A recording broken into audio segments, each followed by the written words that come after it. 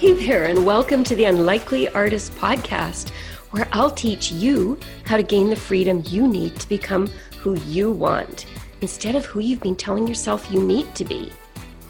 I'm Heather Kerr. I went from international tax to art and coaching because those are the things I've been yearning to do. Listen in to find out how you can start doing what you love too, in slow, easy steps each week. Let's dive in now. Welcome back, Savvy Souls, to episode 80. Or anyway, that's roughly what episode number I think we're on. I know there's been a lot of them so far. I don't know if I've shared this with you before, but I am on social media. I'm on Instagram and LinkedIn, and I've got a Facebook page and a personal Facebook account, and I interact on there quite regularly. But out of all the ways I talk to y'all, the podcast is my favorite way. And I think that's because when I'm doing the podcast, I don't have any rules about how I need to show up. I don't have any rules about how long it has to be or the quality of each episode. I don't have any rules about how it has to be perfect, or I have to be really grammatically correct and how it has to be perfect. And it's basically okay if I misspeak. I know when I've listened back to some of my episodes, I'll say completely the wrong word sometimes. It's just something that my brain does. And I never go back and get that edited out. I just leave it in because that's what I talk like. That's me. And I just don't want to have a bunch of rules about this podcast because it makes it fun for me to be a bit of a rule breaker and just do what feels good to me, which is right on point with what I want to talk to you about today, which is breaking some rules that might be constraining you. This topic came up for me in a conversation with a client when she asked me this week, why does everyone else think they know what's best for me? So there's a bunch of layers to that question. Most of them aren't relevant here, but it did get me thinking about how rules are just ideas about what's right for us. They're ideas that are repeated so often, they become rules. And in this sense, rules are understood principles that govern our conduct in particular spheres. So, you know how I love my dictionary, that's a dictionary definition. But often we kind of elevate what other people are telling us to do to the level of rules that we think we need to obey. So, understood principles that govern our conduct in a particular sphere. So today, when I'm talking about rules, I'm not talking about laws. I'm not talking about rules that are in place for our own personal safety, our health and well-being, for the well-being of our environment. In fact, I'm in favor of actually lots of controversial rules, gun controls, laws against hate speech, the requirements during COVID to mask up, take vaccines, limits on toxic environmental output emissions. There are collective rules that I very much agree with that are for our benefit, at least from the way I look at things. And it's totally okay if you disagree with any of the things I just mentioned, because I don't have a rule that you have to agree with me about everything. So it's totally fine if we disagree about some things. So what is the point here in this episode is to talk about the rules that come from collective ideas about how we should conduct ourselves, which are basically a bunch of other people's opinions about what we should be doing, which is fine unless we feel compelled to listen to the other people and their opinions, to take their advice, to substitute what they think versus what we think. But there are a number of reasons that we do that, really a number of circumstances that we kind of elevate other people's opinions to be rules for us. So one example I can think of is other people that are giving us these opinions that we think we have to comply with are experts in the field, in a field that we're interested in, and we're not experts, or we are experts, but we view them as more expert than us. And they do have a greater breadth of knowledge than we do. And often they speak with great authority. And also, very often, they have very definite ideas about what we should or shouldn't do. So there's kind of a knowledge imbalance here. And where it kind of breaks down is when we just automatically start substituting their ideas for us. So in this case, this group of experts are telling us the rules for a field that we're interested in. A second category I can think of is the whole area of the market. So recruiters and business advisors, people whose services we buy because they know the markets and they tell us how it is and they tell us the rules of the marketplace. A third category are people like me, life coaches, therapists, spiritual advisors, all those people we hire to help us feel better. And they tell us, this is the way it works. This is the best method. They basically tell us the rules we need to follow for our own mental health. Another set of circumstances I can think of where we tend to really take what other people say as rules that apply to our behavior is when we talk to our bosses and colleagues, and they tell us the way this company works, the way things are at that company, the things we need to do to advance. And they tell us the rules of that company's culture. And we often take those to heart. Finally, our lovers, our partners, spouses, friends, and family, parents who offer strong opinions about what we should do because they know us so well and they tell us the rules of us.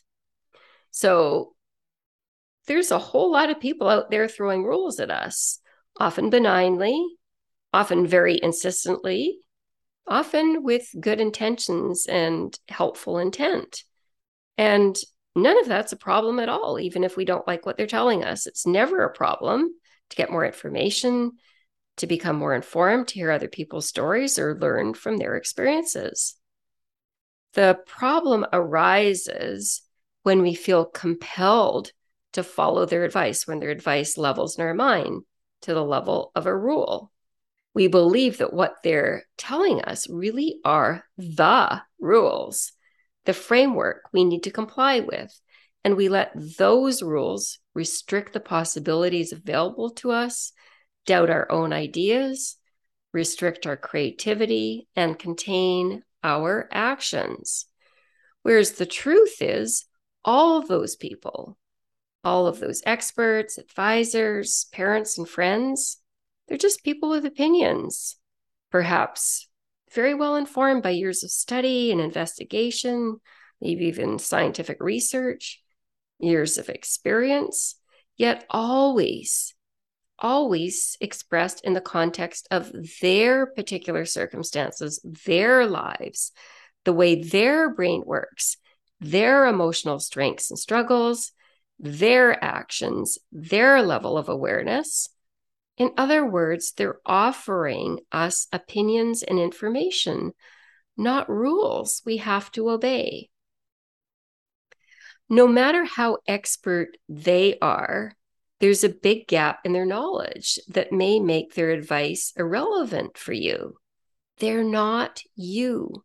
That means they don't have access to your wisdom, your aspirations, your experiences, your creativity, your emotional chemistry, your preferences and desires, your soul's calling, your motivations, what works for you and doesn't work for you, what's likely to keep you going and committed, and what's likely to defeat you and throw you off track.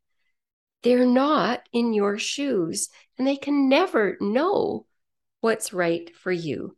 They can just offer you advice and opinions, but they can't give you rules. And even when they are experts, that doesn't mean that they know everything there is to know in their circle of advice. It's likely they still don't know 90% of the relevant facts because no one can know all of it, right? Recruiters only know about the small slice of the job market they're familiar with. Same thing with market experts and business experts. Life coaches, therapists, spiritual advisors, people like me, we know a few tools and techniques. We know what's worked for us and maybe for some of our clients, and that's it. None of us know all the tools and techniques and theories and spiritual philosophies out there, all the helpful practices that have come down through the millennia. We just have our own little piece of the knowledge that's worked for us, and we offer that up. But we can never know what's right for you. Your work colleagues and bosses can only share their experiences and perceptions, what they've seen, and what they think about from their own personal human perspective. They don't know what it's like to be you in that job. Your friends and family may have known you all your life, but they still don't know as much as you do about what will energize you, make you want to keep going when it's tough, and what you actually really want to do.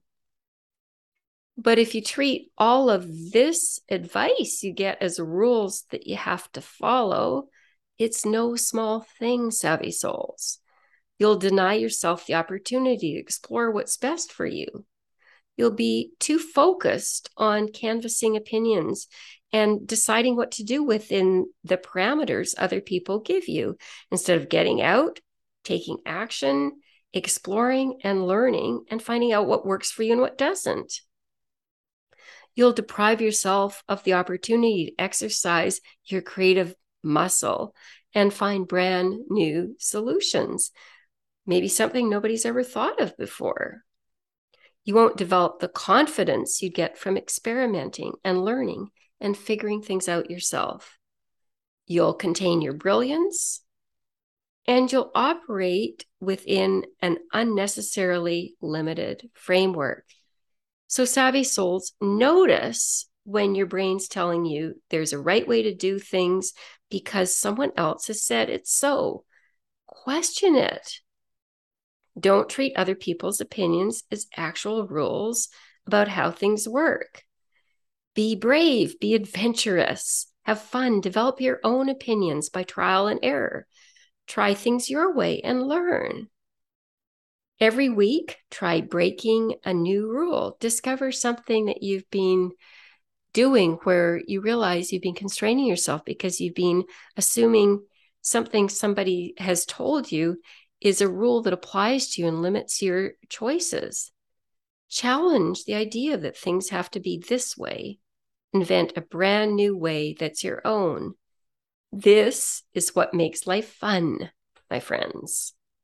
So when you're listening to this episode, I hope it kind of provokes you to start thinking about, hey, what would it be like if I stopped following all of these rules that I've got in my head about what I should be doing, what I have to do, and ask yourself, where are those rules coming from? And what would my life be like if I didn't contain myself that way? I've got this image in my mind. It's been an image I've been noodling on over the last few months. And it's an image that came to me when I listened to the Pharrell Williams song, Happy, which I often listen to and dance to because I find it really fun and I find it really invigorating. And one of the reasons I find it that way is I love the image he has in that song of a room without a roof. Of course, this song is all about being happy. And this image of being in a room without a roof, it's like kind of boxed in this room. There's this ceiling, and then suddenly there's no roof on it. It's like the lid has lifted and anything is possible. You're no longer contained. You can be larger than life. And that's what I like to imagine happening to you. And so I took that image and I translated it into how can I make this happen in reality for you all? And I developed something that I really love and I really think is highly effective and will be really useful. It's called the Magic Room Experience. And it's all about leading more expansive lives. Just backtracking. Why am I even a coach? I guess, first of all, you could ask, why am I even an artist? Well, I became an artist back when I was a lawyer. I hadn't done art for years. And I suddenly had visions of myself painting. And it became so compelling to me. And I thought about it so much that I really started limiting some of my own, taking off some of my own self constraints that I had by thinking I'm not creative, I'm stuck in this job, I need to support my family, all of these things. And one by one, I dismantled the constraints and I started to paint. And what I noticed after I started painting and actually showing and selling my work publicly is my former colleagues would come to my art exhibits and they would say, "Oh, that's so amazing. And I wish I could paint too, or I wish, yeah, I've got this other thing I'd love to do. I wish I could do that too, but I can. I've got 15 years till I retire, or I can't for this reason or that reason." And I knew that what they were telling me wasn't true, but I had no idea how to help them. I had no idea how to translate what I had done into something that could work for them. And I also knew a lot of people didn't want to do something like what I was doing. They didn't want to leave their jobs. But what I was resonating with was the yearning to take off the constraints, to unleash themselves, to find that something more that seems more and more compelling as we get older and we kind of look at our accomplishments and we go like, I still feel empty. Is this all there is? So what I noticed is so many people, and I think so many of you all who are listening to my podcast have that yearning inside you for something more. And I think that something more is to just to live more expansively, to follow your yearnings. And so with that room without a roof kind of idea in my head, I created this concept. I call it the Magic Room Experience, where I've kind of taken all of my knowledge that I've developed, first of all, just as a lawyer, mentoring people and leading a group and encouraging people to think farther and further about what they could become at the firm. And then my own transformation to becoming an artist and entering the creative world, and then entering the coaching world, and then also building this property where I live outside in the country, where I've created a beautiful studio and a workshop space. So I've studied with a lot of people, I've tested a lot of things, and I've coached tons of people. And through all of that, I've created what I think is a really simple, effective, workable, fun process that I'm rolling out. It's starting in October. It's going to go for 5 months. I'm calling it the Magic Room Experience. And what it's going to involve is helping you identify and release the thinking that's been keeping you stuck. It's going to teach you how to create the safety and the capacity to continue when your nervous system is fired up because you're exposing yourself to change. It's going to help you create an expanded vision of what's possible for you, not the limited vision that's created because of all the shoulds, all the rules that you think apply to you. And then we're going to take steps to actually move you forward, to create your dreams, to get you living that expansive life that you've been telling yourself you can't do for far too long. If any of this piques your interest, just send me an email at heather@gracedcanvas.com. That's Heather at GRACED as in dog, CANVAS.com. And just put in the subject line, I'd like more information about the Magic Room experience. And because that's what I'm calling it. And I'll send you out some information and let you know what's involved, how to apply, and we'll go from there. Okay. And in the meantime, for the rest of you, I hope you go on Spotify or iTunes or your favorite music platform and listen to Pharrell Williams' song, Happy, and imagine yourself in a room without a roof, because that's what I want for y'all. Okay? Have fun now. Bye. So if you're energized by the possibilities you're hearing about on this podcast, but you're wondering how it's possible to actually make what you've been fantasizing about doing actually happen, I'd love you to join me for a free strategy session where we'll talk about coaching together. We'll explore how you can start making what you want possible by taking small, easy steps that add up to something amazing. Just click on the link in the show notes below this episode to book your free call. I'd love to meet you live. And all my listeners, remember, it's finally your time to do what you want.